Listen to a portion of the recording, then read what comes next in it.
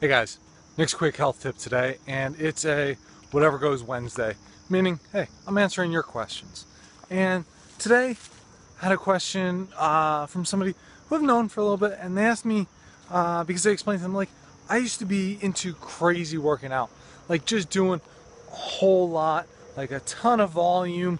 Really, I was very strong getting there, doing this, but took up a whole lot of my time. I mean, Saturday, Sunday mornings, I was at the gym 2, 3 hours, usually an hour and a half at least, like most days during the week.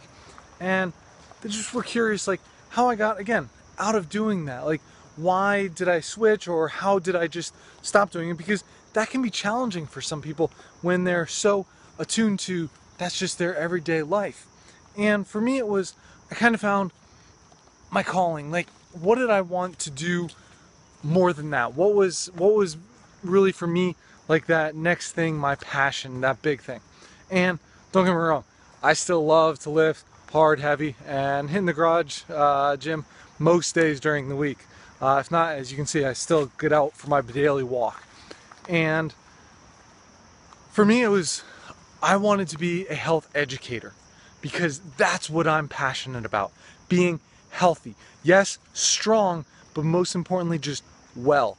No disease, no illnesses, no sicknesses, nothing like that. I want to just be, again, overall, like, somebody thinks of me and I want them to say, like, wow, that is one healthy dude right there. Like, that's really what I want.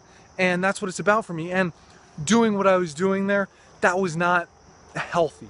It was, to an extent, I was eating fairly well, I was sleeping fairly well, I was working out like crazy. So again, these things aren't all adding up to the epitome of what I wanted for my health. So that's what I found for me. I did not want that. So it was an easy switch. Once I thought about, like, really it was for me that health education was where I wanted to take my life.